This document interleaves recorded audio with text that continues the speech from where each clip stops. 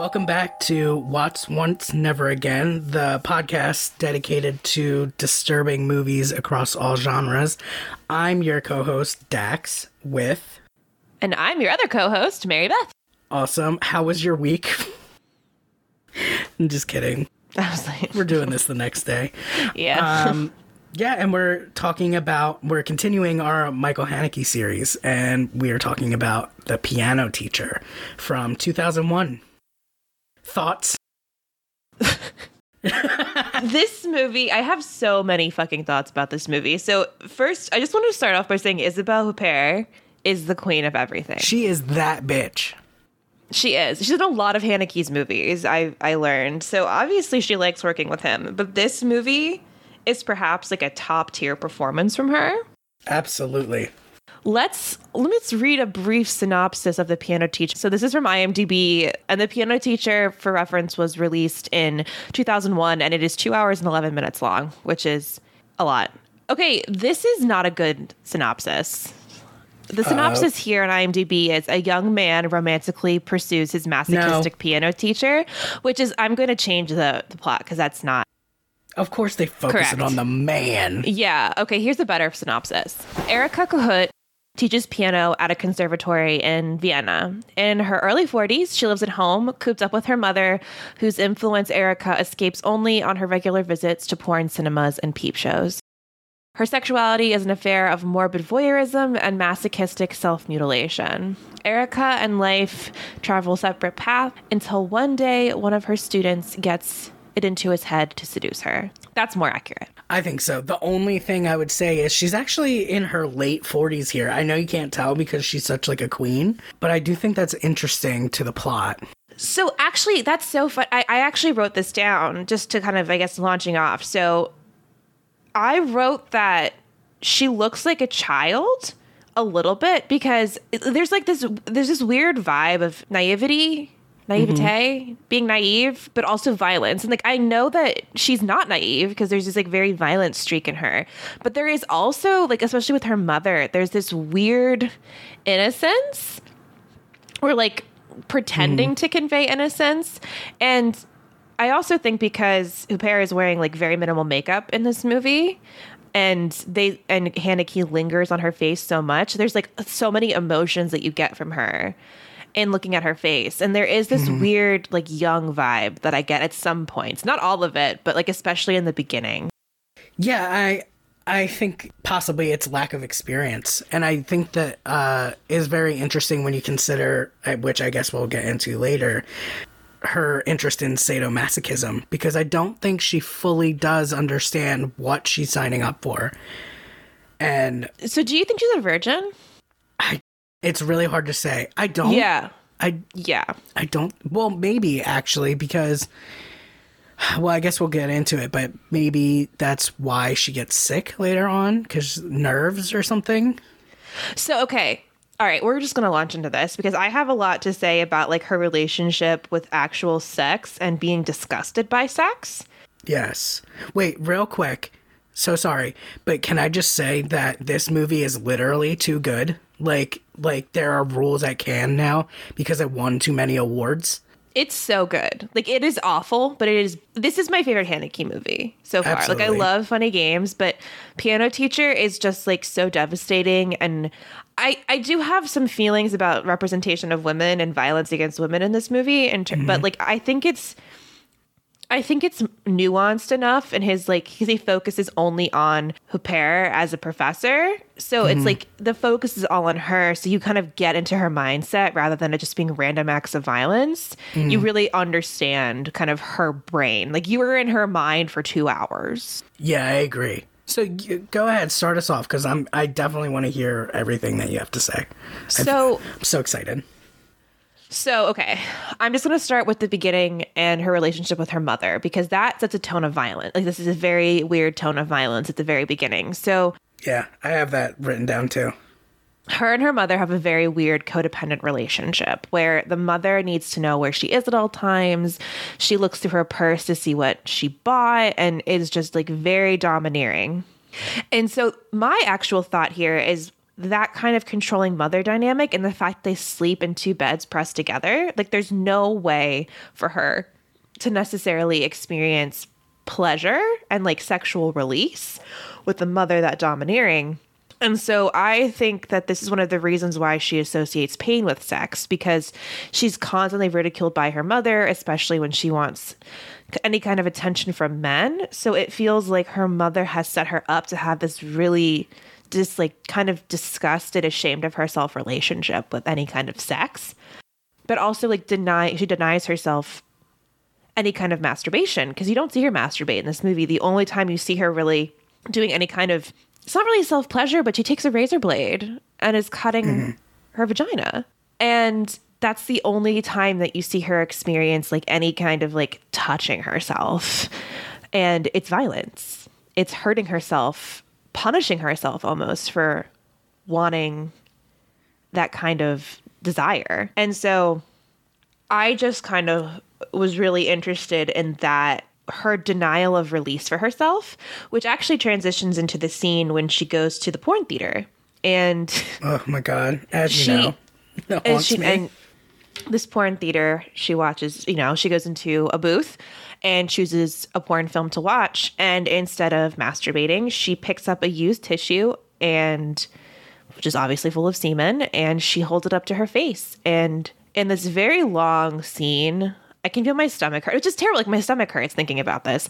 In this very long scene, she is just sitting there. The camera's only on her face, and you hear, the sounds of the porn in the background. She is just holding up a used semen-filled tissue to her face and just sniffing it. And but it's so interesting because that's obviously disgusting. Like it's so disgusting and like taboo and weird.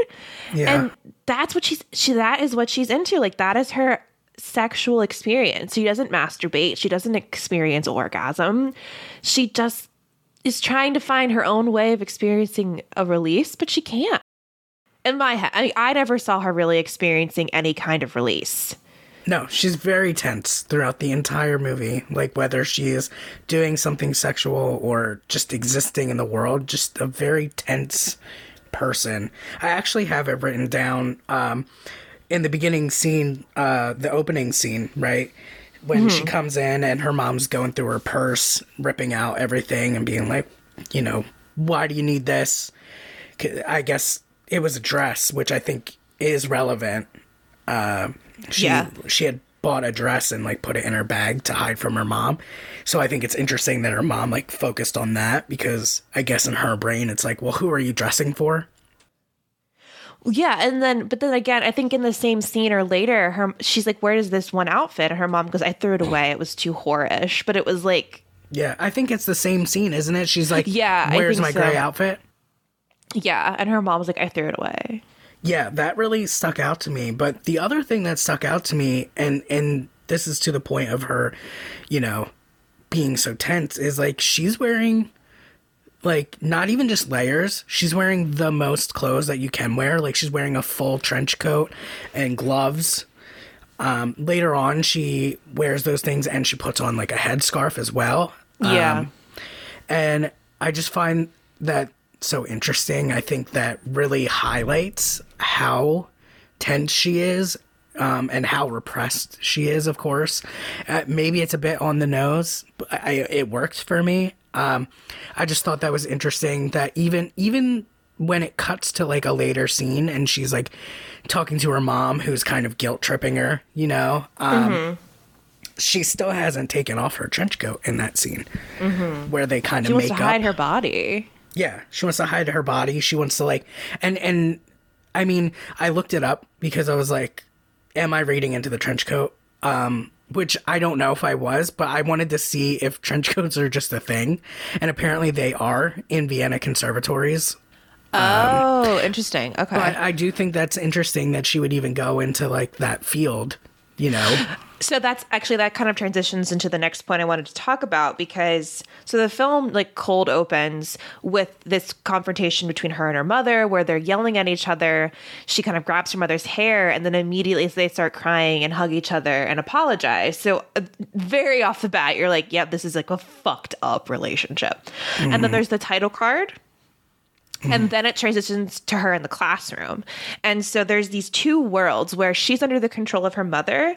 And then in the world of the classroom, she is the one in charge. And then that's where she can like kind of enact her own torture upon her students. And like, obviously in music, professors are very like intense and like very much like perfection, perfection, perfection. But I think that's an interest. Like it seems very purposeful and like, she is in control of her world in the classroom. Like she is able to kind of, she knows the music, she's an expert, and she's able to kind of say like, wrong, this is what you should do. And yeah, she's very rigid. She's also very merciless to her students, especially her female student. There is this jealousy, I think, that also exists with like the one female character, really. She doesn't interact with a lot of women like on a deeper level in this movie besides her mother, but her one female student she is constantly ridiculing, and then she ruins her career. Like she smashes this glass, and okay, so like to prelude that, her poor student is like very emotional, and I even wrote down like this female student is the embodiment of the crushing pressure and expectations that come with such a world. Absolutely. Like she comes into this practice to be a soloist, and she's like, I have diarrhea, and everyone's like, you can't handle the pressure, and it's like, I'd have diarrhea. I actually thought that was interesting that she just straight up said it. I love it. I love that too. I was like, you go ahead. It like, is normal. You just tell them like, I have stress diarrhea. I'm like, I get that, but then she so my perception is she kills it with the solo in practice. And Isabelle Huppert's character is like, this is not acceptable. Like she cannot be good. So she smashes a glass and puts it in her student's pocket and absolutely wrecks her hand to the point where she might not be able to ever play piano again. See, I agree. And like, yes. And, I was noticing in this rewatch that the person who was turning the page for her student was what's his face, the guy that she loves. I didn't even write his name down. Forgettable to me because he's like a non-character to me. Like I don't think he could be anyone. You know, he really could. Not that he's not like a good actor. It's just like he could be anyone. I know he's Walter. His name is Walter. Walter, yeah. He's played by Benoit Magimel, I believe his name is. Yes. Yeah. Why do I know his actual name? I don't know. I should have written down. That's more important than like who he is. Like he's a himbo. Not even, I don't know if himbo is the right word, but like he gives me that vibe of just being kind of like a jock. Yeah. Well, and they even show that he's like not fully dedicated to the music world. He also plays hockey, you know, and we see like it's, well, I'll get back to my original point, but that actually does interest me that he leaves his lesson and goes and plays hockey. And the female student, her mother, who's actually played by Suzanne Lothar from Funny Games. Yeah. Her mother's like, well, she practices 8 hours a day. So presumably that is all she does. She's not going to play hockey. You know, I find it interesting. Like men always like doing the least. I mean, not that that's always true, but I mean, one can't deny that women have to work much harder in the same fields as men very often, as you would probably know.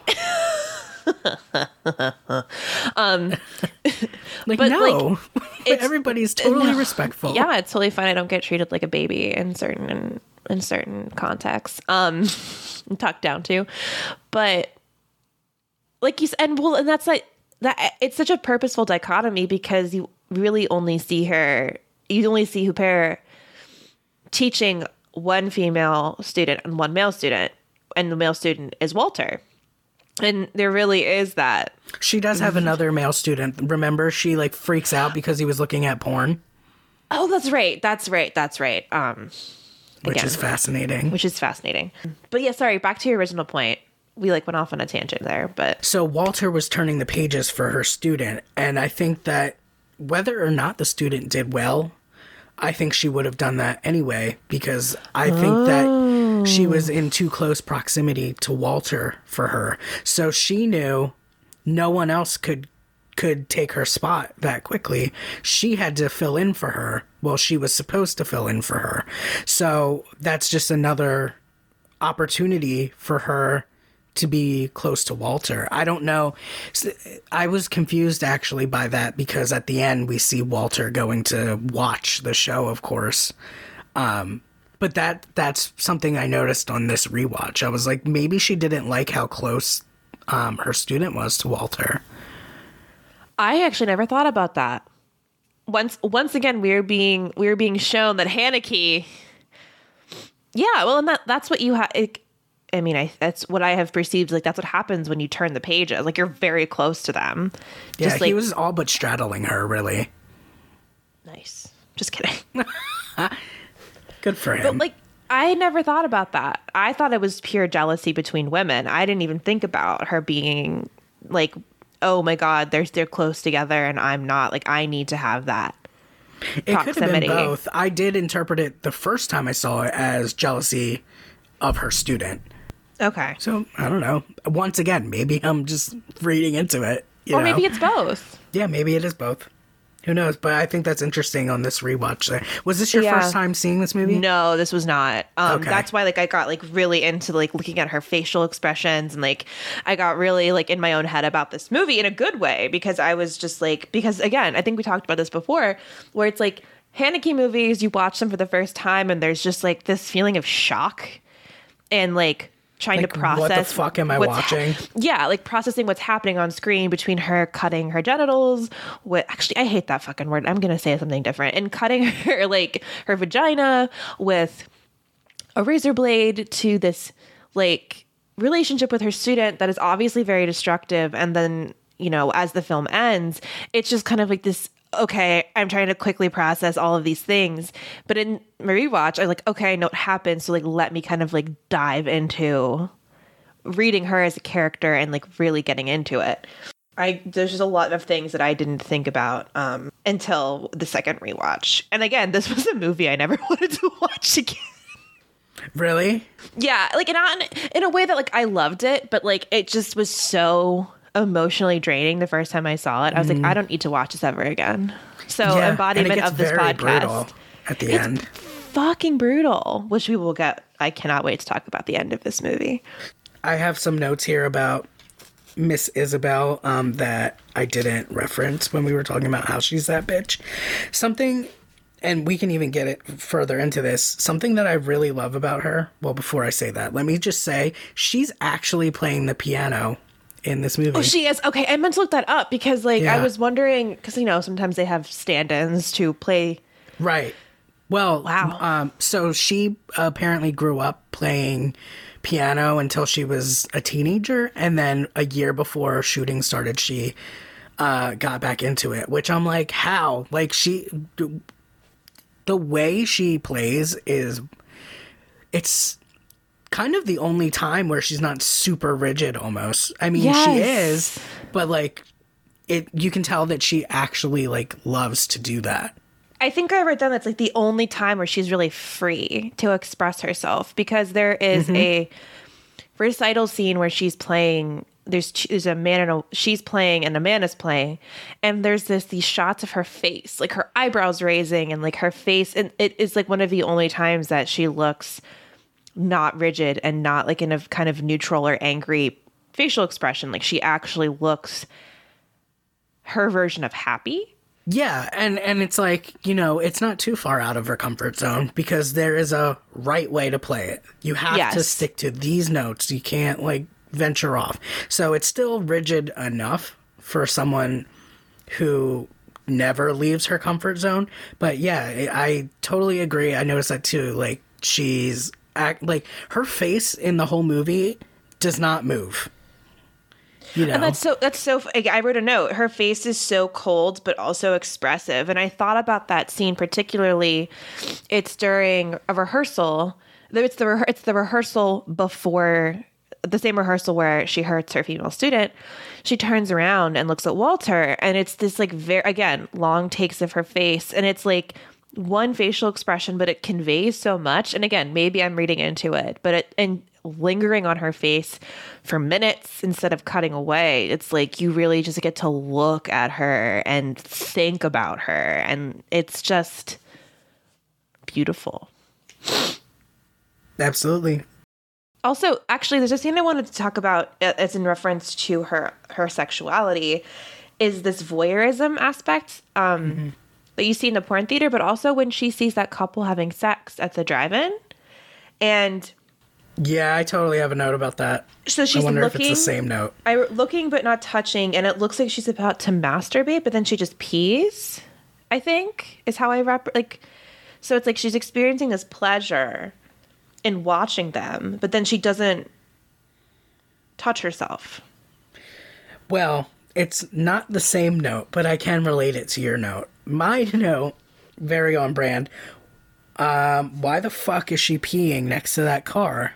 But I actually think, now that you're saying, like, we're talking about it, I think it's interesting that she pees next to the car instead of maybe, like, masturbating. Possibly, as she's watching it, you know, you can see she's interested, right? Oh, yeah. She's enjoying it. She's feeling something. Like, but this, you know, down there, and she doesn't know how to release it, so she just pisses. Yeah, and like that's related again to when she is about to have sex with Walter, she throws up. It's like these very visceral reactions to pleasure. Like I can't experience pleasure, I have to expel from my body. It's almost like she's getting rid of her desire through like bodily functions. Yes. Which is very strange, but also like it makes sense for her. It's like it's more natural, you know what I mean? Like it's a weird way to put it, but like it's like a part of your having a body, and while masturbation I think is like a very natural part of being a person, I don't think she regards it in that way. So like instead of pleasuring herself, she just has this release through like what she considers more normal. Yeah. And it's like, when you think about it, when would she even get to do that besides going to the porn theater? Because her, like, you see when she's in the bathroom, her mom does not leave her alone. She talks at her and yells at her through the door. And they didn't have a shower that I could see. Yeah. You know? So, like... No, they did. Because she washes the blood. Oh, you're right. It's with one of those, like, handheld bathtubs. Yeah, the handheld shower head. Maybe she does, but... I don't know. Seems like it'd be really difficult in her household. Actually, you know what? That brings me to another point. I was going to relate this movie. This movie, and I'm sure I'm definitely not the first person to say this, really reminds me of Black Swan. Oh, yeah. Tell me more about that. How do you feel about that? I never made that connection. But when you mentioned it, I see a lot of it. Yeah, and I wonder if Black Swan is maybe inspired by this or the book. I think so. I think Aronofsky puts his own twist on it with like hallucinating, and like it's a little less, it's more surreal. He puts like the surrealist like spin on it, but the plot points are like very similar. Like the plots hit the same beats. And like, yeah, again, ballet and piano, very controlled, exactly. And then precise. Nina's character can't let go for the Black Swan. She's too perfect. Huh. Exactly. Wow. Yeah, and it's just like the artist and her, she's, you know, older than probably most people who live with their mothers. Yeah. Her mother is extremely domineering. Yeah, her bedroom is like infantilizes her.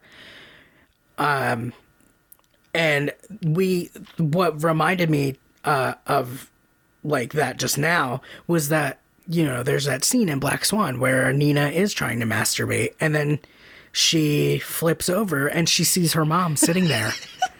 Asleep on the chair. Yeah. Which nightmare. Like... That fucking nightmare scenario. But yeah, I had never thought about that because I just felt like it's a grueling movie, but it's not as grueling as this one in my mind. But it's still very like intense to watch. Aronofsky is not one to like Yeah, I feel look like away. it's almost the same story, but from two different perspectives, right? Yeah. Like Black Swan, you are in Nina's head, like literally, like clearly, like for me, how I interpret it is the surrealism of that movie is her dissociating. Yes. And Oh, yeah. in The Piano Teacher, we are once again, as Haneke is wont to do, we are forced to step back and look at everything from afar and kind of take it in as a Yeah. bigger picture. And we're not necessarily in her head. We can sort of get there. We're almost there. We almost get an understanding, a full understanding of her. But like we are looking, we are on the outside looking in, and you know, she's an impenetrable person. Well, and so actually thinking about the two oral sex scenes, because, you know, Yeah. Mila Kunis supposedly goes down on Nina, and then there is this excruciatingly long blowjob sequence in The Piano Teacher where she and Walter finally have like a sexual contact, and she is giving him a blowjob, and as soon, like right when he's about to come, she's like, no. Which I was like, power move, bitch. Yeah, I support. Is that when during the rehearsal? Is that Yeah, when like she yeah. runs out and he follows her into the bathroom, and Yeah, I they, have a you note know, about that too. they have their first sexual encounter, and it's like, I even wrote like, this is a very long take of this like very weird sexual encounter, And it's so where- rigid. Like she's not liking it. No, it's very much like, okay, a man wants a blowjob. But this is kind of where I asked about if you think she's a virgin, but like homegirl knows what she's doing. Like she's like, all right, cool, I'm just gonna suck a dick, and he seemed very into it. So it's like she's kind of she knows what she's doing. It's not like, But she watches fumbling. a lot of porn. That's true. And this is what's fascinating. So she's very much in control in this sexual interaction. Like she doesn't want him to kiss her on the mouth. Mm-hmm. She doesn't like complete his pleasure. She doesn't And want him to even speak. No. And she is very much like, this is what I want. And she's very self-assured in that. And then it flips and she gives him this note. This note is a very long note about what she wants sexually. And what she wants sexually is to be dominated and to be treated like shit. She wants to be ridiculed. And, you know, again, it's kink. She's into kink, or she thinks she's into kink. She thinks she's into BDSM. She thinks like that is what she wants from a sexual relationship. Ugh. And then it gets messy. Yeah. My note from that scene, from the bathroom, despite, I don't know, possibly a pretty nuanced thing that we just talked about, was the post handjob energy makes me want to kill him. Because he's standing there like jogging in place and screaming. I'm like, dude, you got a dry handjob. Please relax. I know. Well, and like, he also tries to jerk off and she's like, no. And it's like she denies herself pleasure, so she has to deny him pleasure. And it's fascinating. And so I guess like in this whole, I would love to discuss this in terms of Haneke's like discussing of women and this kind of this one character. Do you think he is shaming her sexual desire, or Playing into it? Playing into, like, yeah. Do you think that there is a kind of a shame here in her, in, you know, women's desire that's outside of like vanilla sex? Do you think there's a ridiculing aspect of this pleasure in the movie? So you're talking about Walter himself, right? No, I'm talking about Haneke. I'm talking about Okay. like Haneke. Like, what do you think? Like, what do you think was his kind of goal in showing this? I was going back and forth between he's shaming her and also not shaming her, and it felt like this weird kind of like, is he saying something negative about her like deviant, kinky sexual desire? Yeah, I kind of was just curious, like, what you thought about Haneke's own thoughts and feelings about specifically women and sex. Yeah, so that's a lot. That's going to have to be probably broken down in parts. So I Yes. think part of, 'Cause, again, it's Haneke. It's not like straightforward. There's like yes or no. It's very right. Well, that's what I was going to say, right? Is like, so we've kind of gotten a little bit of Haneke's background. We've gotten some quotes about how he feels about certain things, and obviously we've been studying his films, right? So we can kind of see that I don't think he knows how he feels about women. Like, I think he's trying to figure it out. He's working through it. And I think he probably has conflicting thoughts about women and about women's sexuality. And I think that's really apparent in this movie. So you can read the movie two different ways. And I did read it two different ways upon like watching it multiple times, right? Like the first time I watched it, I was like, he is judging Walter. Like, and maybe that was me being biased, but I was like, you know, it seems that he knows that Walter is wrong. And I didn't interpret Walter the first time I watched it as playing into her fantasy. Like, I thought he was judging her. You know what I mean? Yeah. So in that respect, I thought that Haneke was not using Walter as his stand-in, but more using Erica as his stand-in and saying, like, this guy is wrong. Like, I thought I wanted this thing, but he's not doing what I asked the way I asked, if that makes sense. Yeah. But then on the rewatch, I'm like, it does kind of seem like Haneke maybe is judging Erica. But at the same time, there's so many quotes in this movie where we don't get a clear answer. Like, I have two quotes written down. So one is a quote that Erica, like a line that Erica delivers to her student, where she caught him looking at the dirty magazines at, is that a mall that she's frequenting? I guess so. It looked like it was like a newsstand or something she walked by, and like they were looking at Nudie Max or something. Like, is the porn place like in the mall with the movie theater too? I don't know, actually. That's never really... Listeners, if anyone knows how malls are set up in France in the early 2000s, please let me know, because that's a really strange mall. What a porn theater. It's chill. Kind of reminds me of this place that we have around here called the Berlin Farmers Market, which is just this.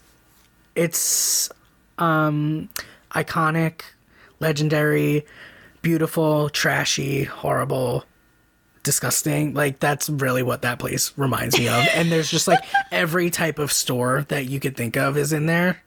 Like, there's like a music store, there's movies, and they have like, you know, porno movies. Then there's like a pet store, and there's like a wicker store I remember, and there's a place that sells like really old used instruments for some unknown reason.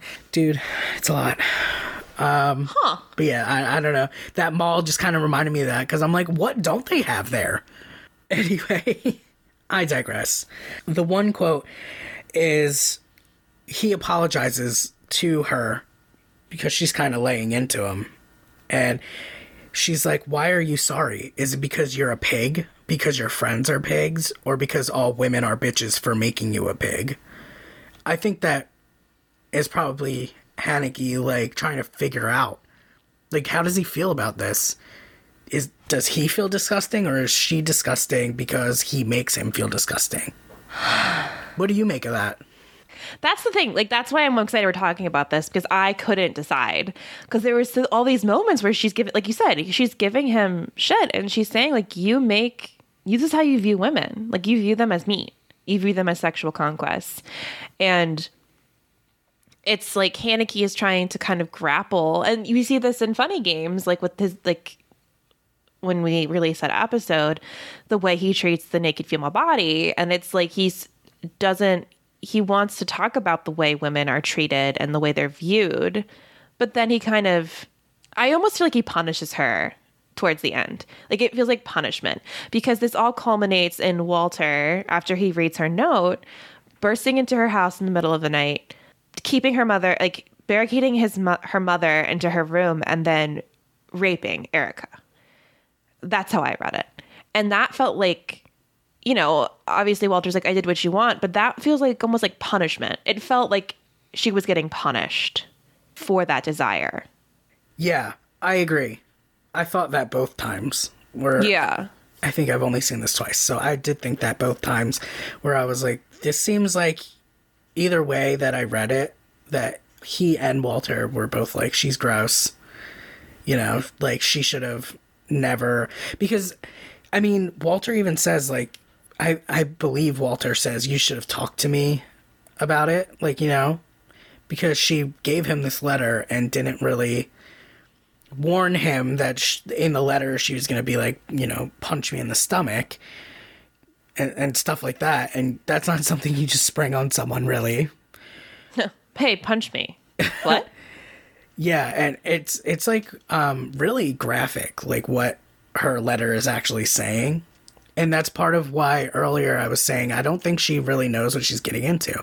Because I think that in the end, while I do believe Walter is punishing her for embarrassing him, which is something I want to talk about, I do think that he believes he's playing into her fantasy. And that's where I got into, like, you know, BDSM is very much about, like, consent and being very careful with your partner. And, like, neither of them really understand what this is, because there's no talk about consent. There's no safe words. There's no, like, hey, is this cool? Like, BDSM is all about, you know, obviously it's kink, but everyone is in communication about, like, what is acceptable, what is too far. Or they should be. Yeah, well, in a healthy BDSM situation, because some of us, well, not some of us, other people probably that I don't know who they are, have been on FetLife and seen the guys who disregard the girls' profiles when it says they're in monogamous relationships. And it's like, if you can't even be trusted to not talk to, like, not try to bang someone who it visibly says they are not interested in that, how can you be trusted to be a dom? But exactly. And, you know, I'm gonna just come out and say I don't know if Haneke really understands kink, BDSM. I don't. Oh, absolutely not. No, like, I think it was more like, look at this fucked up thing that she's into. When, like, kink is not that weird. Like, kink isn't that weird, and maybe it's because it's in 2021 and we're just like, kink is just like a thing. But it seems like he was like, oh, kinky porn, I watched it once, or like read a magazine once, so we're gonna make it this extreme thing that you should be kind of freaked out by. Like, oh my God, she wants to be tied up. She wants to be called names. It's like, well, I don't know. That's pretty, like, it's not that weird. Not at all. And I actually think that it makes it brought something up for me where I'm like, I think that a lot of doms, no matter what their gender is, I think that a lot of doms who are first getting into kink probably don't understand exactly what's happening, and they maybe do behave like Walter, where, you know, not to that extent, like, not harming anyone necessarily, like, on or purposely, but they haven't done the research. They haven't lived it yet, right? Yeah. So I know of people who have been like, look, this person thought they were doing the right thing and they did it, like, completely wrong, and it, like, ruined the scene or whatever, right? Yeah. Yeah. It just made me think about that, where it's like, you know, an inexperienced dom who doesn't know about kink, doesn't really know about BDSM other than, you know, what they've seen in extreme porn or something, like, if they've come across it. Yeah. Maybe they don't understand it's not just about, oh, this person wants to be hurt, I'm gonna, like, degrade them and punch them and hurt them and, you know, do a like rape fantasy or whatever. You can't, none of those things are things you can just do with somebody. You have to talk about it. And both of them have this inability to talk. I mean, you see it throughout the movie. Like, he does not listen to her the entire movie. No. Like, all she wants is, like, whether or not it's healthy, she does not want him to touch her and grab her and hug her and kiss her in public and things like that. And that's all he wants to do. And he does it anyway because he thinks he's right. Exactly. And then, like, so in her letter, she says, if I say stop, don't stop. And then she says stop in the actual assault scene. And so he thinks he's doing the right thing by not stopping. Or he doesn't care. Yeah, exactly. Like, I read it both ways. I was like, either he doesn't Right. give a shit or he thinks he's listening, which again, I think is Haneke being like, look, she told him to do that and he's not stopping because he's listening. But then again, it's like, oh, you guys haven't navigated this like very well. And like the communication about this whole thing has just been very bad. And it is such a weird thing that is, again, Haneke is like, not going to give you a straight answer about what this was. There's no cut in that. Like, it was, I mean, I perceive it as 100% a rape scene. Me too. But, you know, maybe some people don't. Or maybe he's trying to be like, is it a rape scene? Which I think is fucked up. Like, I agree. Because you can, there are people who have rape fantasies, whether we like that or not. There are people who, want to receive that, right?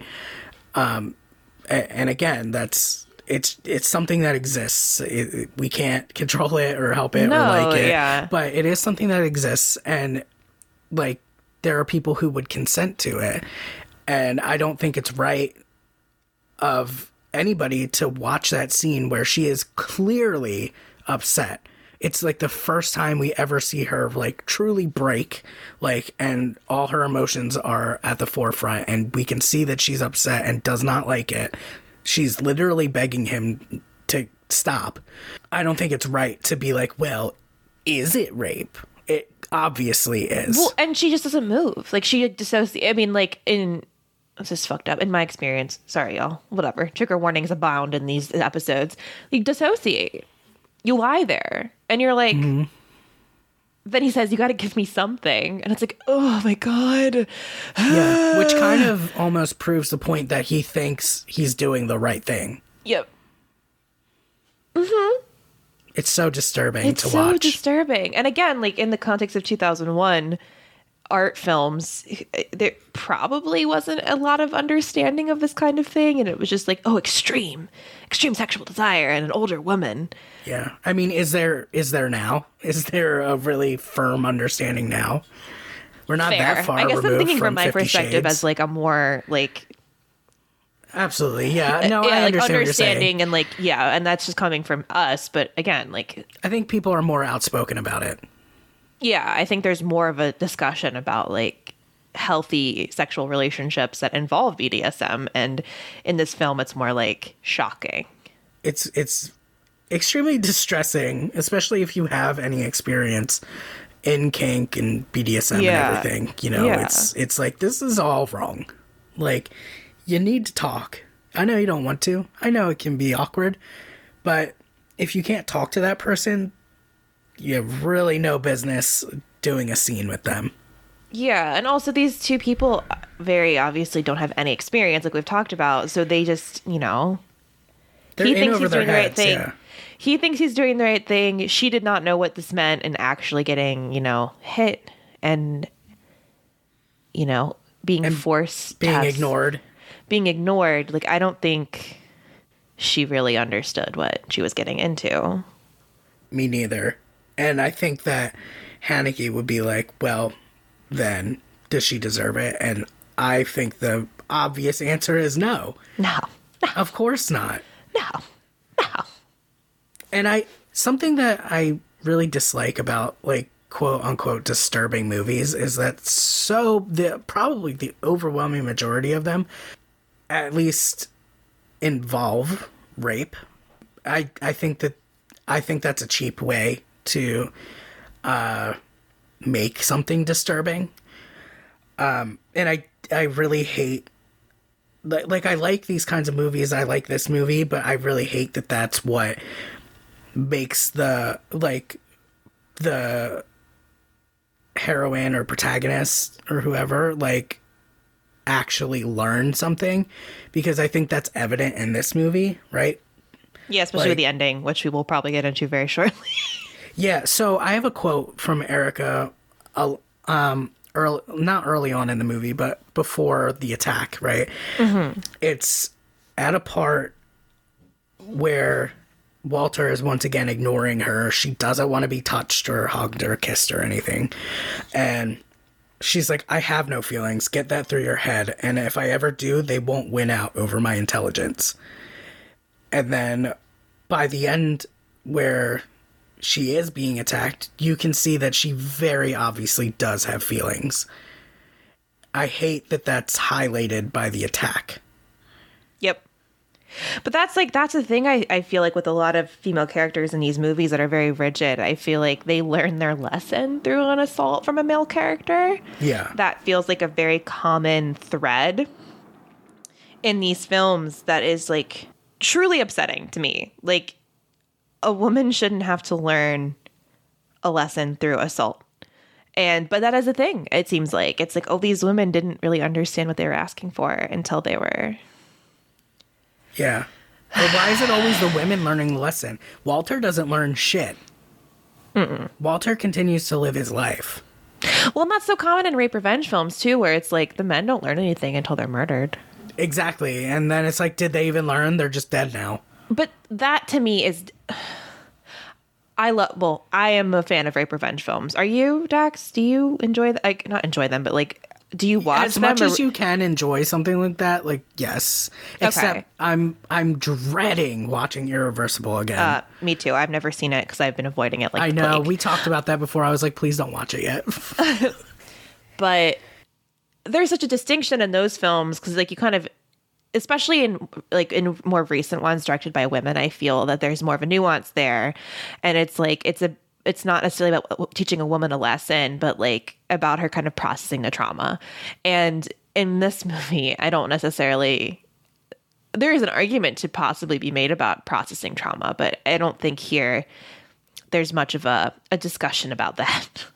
Yeah, I just wanted to bring up a quick note real quick before we get to the end, because it's not going to fit in anywhere at this point. But I wanted to see your reaction to when Walter is reading her note, or her, it's not even a note, it's like an extensive letter. She has the tiniest, like, most precise handwriting, and it's like multiple pages. I was like front to back. I was like, Jesus Christ. I wouldn't read it. And that's my problem. I'd be like, can you just summarize it? Can you just like give me a TLDR? And I'm just like, I would have read it immediately. Yeah. I would have wanted to. I skimmed it. I'm like, oh, okay, punch you in the stomach. Oh, that's weird. No, but when he's reading that, Erica is staring into the camera, and the camera has like a really tight shot of her face, and she's just staring directly at the camera, which is as close to breaking the fourth wall that this movie gets. And to me, that was the moment where the movie was like, I dare you to watch to the end. Like, I want you to try. Like, it How feels do you like feel about that? It's a challenge. It's challenging you. It like, did feel like a challenge. Okay, it feels like the climax. And even though like the sexual assault may feel like the climax, here it's like, oh, this is a reveal. Like you are finally seeing like what she desires. And you get hints of that throughout, especially when she's mutilating herself. But here it's like, this is exactly what I want. Like, this is who I am. This is my sexual desire. And I would like, and you are the first person that I'm telling that I will, well, I perceived it as the first person that she was telling these things to. And she was like finally able to put like words to it. And she's challenging people like, okay, now you know, like, what are you going to do about it? Like, what's going to happen next? Like you said, are you going to keep watching and seeing how this culminates or what? Like, this is me. This is what I want. So are you judging me? Yeah, I read it very similarly. But then like kind of like in like an audience proxy, he starts calling her names. He says the word perverse. But here's the thing. Is that his gut reaction, or is he following along with what she wants? For me, I read it as his gut reaction, and then later on he plays into it. So I did too, but that was a thought I just had, like, while talking about this in the podcast. Like, is that him immediately? Again, who the fuck knows? Like, I guess I think either reading works, but I also did say, like, she is being rejected and ridiculed for what she wants, which is like kind of her challenge and a response to her challenge. I think like he's the proxy for the audience being like, fuck this, like, this is weird, you're a pervert, no one's gonna love you, kind of gut reaction that maybe a lot of people would have to such a proposal. It's so interesting. It is very interesting, because I would have been like, okay, cool, like, let's talk about it. Let's start slow. Like, I don't want to punch you in the stomach right away. Yeah, like, that's interesting. I never did that before. Tell me about it.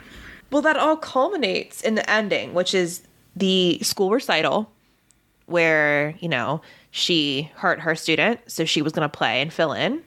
This is where she was going to play. She was going to have Walter turn the pages, and, you know, people are shaking her hand and are very excited to see her play, excited to be at the recital. Like, it's all very like, oh, exciting. Like, except yay. her mom. Yeah, it's a school recital. Yeah, she's like, why? It's a school concert. I was like, damn. Keep her humble. In front of Erica, too. Yes, in front. Oh my God, it was terrible. But so everyone goes in. It's about to start. And we saw her pack a knife into her bag. And, you know, there's that whole, like, is she going to commit a bloody murder against this guy and get revenge for what he did to her? But she stabs herself. Yeah. She, like, waits and sees him. She sees him. Everyone has left the lobby. And she just stands there and takes the knife and very quickly stabs herself. In the like, right by her shoulder. But it doesn't necessarily seem like a wound that would kill her. You know what I mean? It looked high up enough that it would just... I thought it was her heart.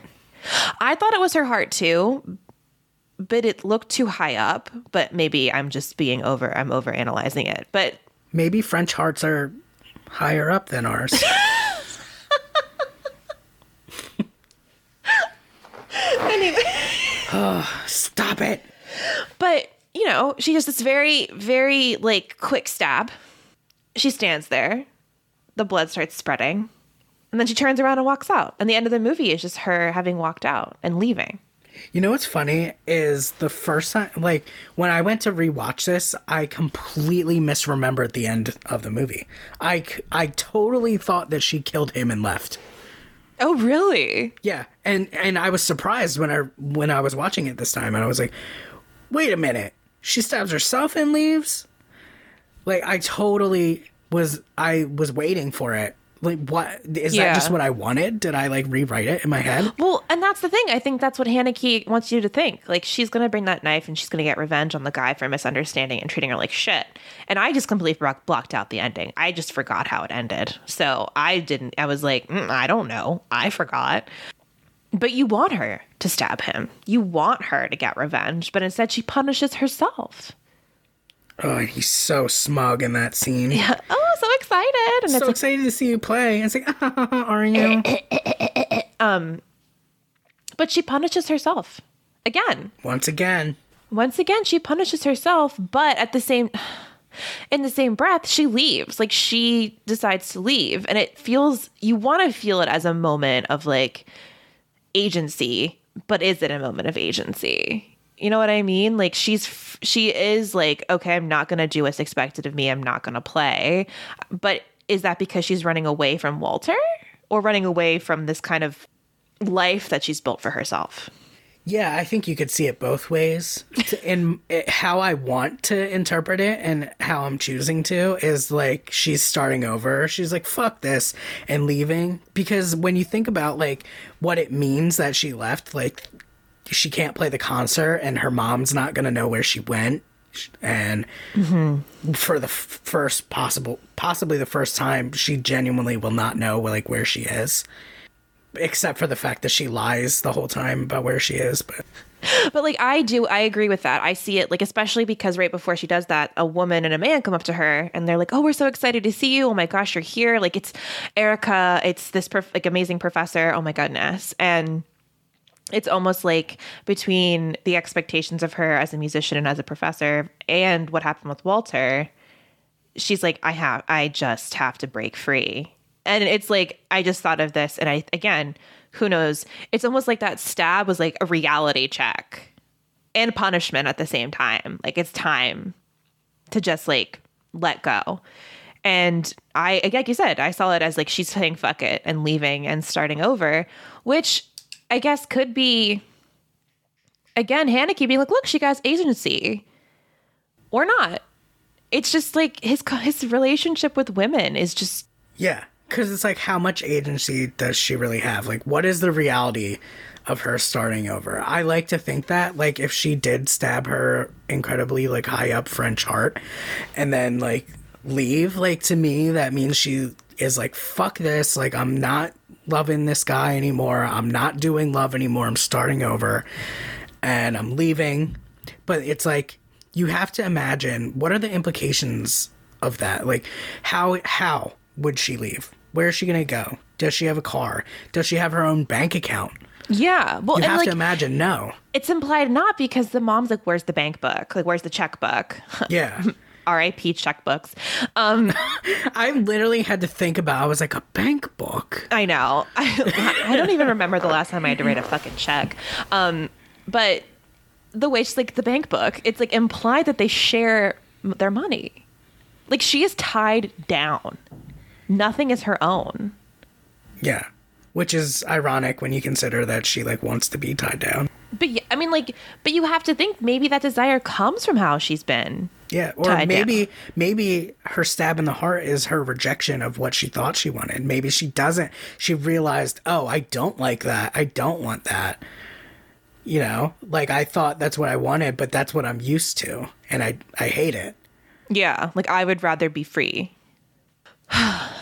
That's how I'm interpreting it. I want her to, like, live her life. I'm gonna imagine, like, I'm writing the end in my head, and I'm like, she stashed away money at the porn house.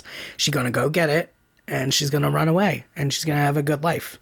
That's how I also want to interpret it. I mean, who knows? But that's how I would like to interpret it. She's like, fuck this shit, I'm out. Like, it's time. That's like the weird positive ending that we want. That probably is not how it happened. Like, Haneke probably is like, well, now she's gonna die. I know, like, she's gonna go curl up somewhere and die. Which I hope, like, whatever. Like we said, we're not gonna perceive it that way.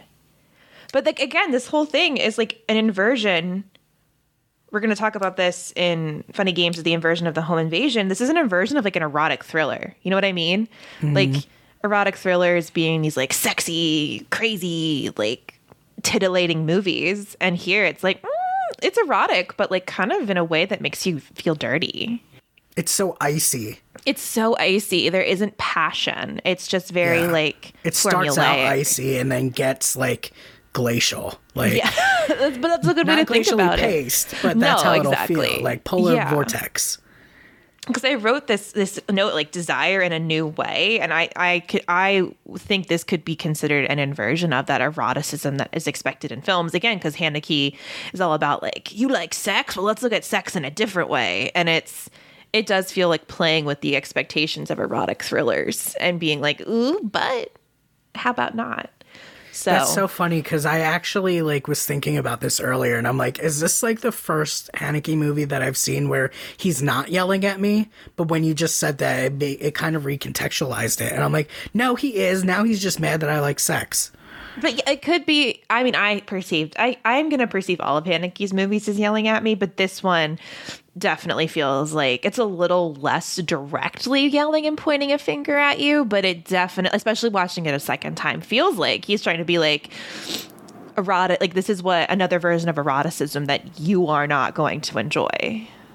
Yeah, I guess it's just more that this particular movie seems like more accessible to me and more not like it seems more cinematic in a way, just because it's like, you know, the classical music, and to me the cinematography, it literally does look like a painting. Like the muted colors, which is, you know, I guess that's on the nose too, because it's all muted and there's a lot of beige. Like she blends into the background, like you know. But I just, I guess it's that this movie is more accessible, but now I have to imagine that he is actually still yelling at me. Yeah, and like I've seen the 4 movies you're talking about. I haven't really seen any other ones, but this is like the very much like explicitly sexual film that I have seen of his. I don't know about the others, but you know, this one is much more like sex rather than the Benny's Video and both Funny Games. So after watching, was The Piano Teacher the only Haneke movie that you saw before we started doing this deep dive? Yes. Do you think that you're gonna watch any more of them? I actually think so. I'm interested in Cash, especially. A lot of, like, I tweeted, I've watched 4 Haneke movies in a week and my spirit is broken. And a lot of people were like, oh, Cash is the only one I've seen. And I believe Cash deals with the suicide of a family. And then White Ribbon, which is about cruelties in a village after World War I. You know, really uplifting shit. But I'm very curious. I'm very curious because, like, as much as these are nihilistic and hard to watch, I'm so fascinated with the different ways he interprets it in different contexts. So I think I will watch more of his movies, but just maybe in a less of a marathon. For sure. Yeah, I guess it sounds like we're being super harsh towards him, but I don't mean to be. It's just, you know, this is how we're interpreting these things. But I also think it's important, you know, talking about separating art from the artist. But I think it's important to like kind of question an artist and like an artist's kind of motivations and how they portray these things and still enjoy their work and still be curious about it. But I think it is crucial to kind of understand who they are and their perspectives, because separating art from the artist, but I find that very difficult from my own perspective, particularly directors. That's a discussion that's a whole other podcast episode. Yeah, save that for Lars von Trier. Very complex feelings about that, man. Mostly hatred, but you know. Oh, I'm very excited about that. Yeah, I'm going to definitely watch more of Haneke's films. I think that it's important to... I'm a big believer that you can have what you want us to believe about your art and like how you want us to perceive it, but I still also have how I'm seeing it and how I'm analyzing it. I'm bringing my own experiences to this piece of art. Yeah. So I think it's important to... I guess kind of take everything with a grain of salt and just be like, well, is what you're saying successful? I think if his aim was to make us feel bad about liking, you know, violence and sex in movies and stuff, he probably succeeded, but I still like it though. Like, I still like those things. Like, I'm not going to take back the fact that I like them. But I do think it's important to, you know, just kind of pick apart. Like, I guess what I'm saying is I respect him and his art, but if I sound harsh, it's just that I'm interpreting it a different way. Exactly. Yeah. This is, and like, again, this is not a podcast where we say like, oh, fuck these directors. It's more like a very nuanced, complex analysis of their filmography, like a small excerpt of their filmography and who they are as filmmakers. Like, you know, it's not meant to say fuck them, because I don't think we've said that with Haneke. I think it's just like, you know, I trying don't to dissect the feel complex negatively. Yeah, like dissect the complexity of their work, particularly as it evolves and like in the form. So that's Yeah, I just kind of wanted to make that distinction because I think that, you know, listeners could come away from these episodes and be like, oh, well, they really didn't like him. And it's like, it's not that I don't like him. It's that I'm here to analyze what he presented to me. This is how I perceive it. This is how I feel about that. Exactly. It's not necessarily like a judgment of my respect or lack of respect for any artist. Especially because we said at the beginning we liked this movie. I love it. I love this movie. I love it. So I think this rewatch has kind of catapulted it to one of my favorite movies. Oh, interesting. It's high up there for me. I wouldn't consider it like a big favorite, but I consider it something I very much love. Yeah, that's how I feel about it too. Like, I'm not going to say it's my top 10. Yeah. I think gonna it's buy a it on little Criterion. too difficult. I have it on Criterion. Hair flip. But yeah, I'm gonna buy this one.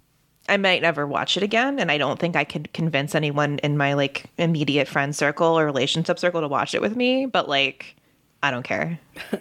Yeah, definitely I would say buy it because the book alone inside is worth it. See, that's what I was excited for, to read the book and see like the essay about this movie. Have you read this book? Like the actual book? No, I haven't. Have you? No, I haven't. I was trying to find it on audiobook, like so I could listen to it while I was working because I have problems. And I couldn't find a like copy from my library, like one of those apps where you listen from your library. I don't think any of the libraries that I'm signed up with had it. So I'm going to read it afterwards. It's not very long. I want to say it's 252 pages. It's how long? Like 252 pages. Okay, so it's like relatively... It's like substantial, but I don't think that's like super long. No, that feels like a pretty like relatively standard. Yeah. But...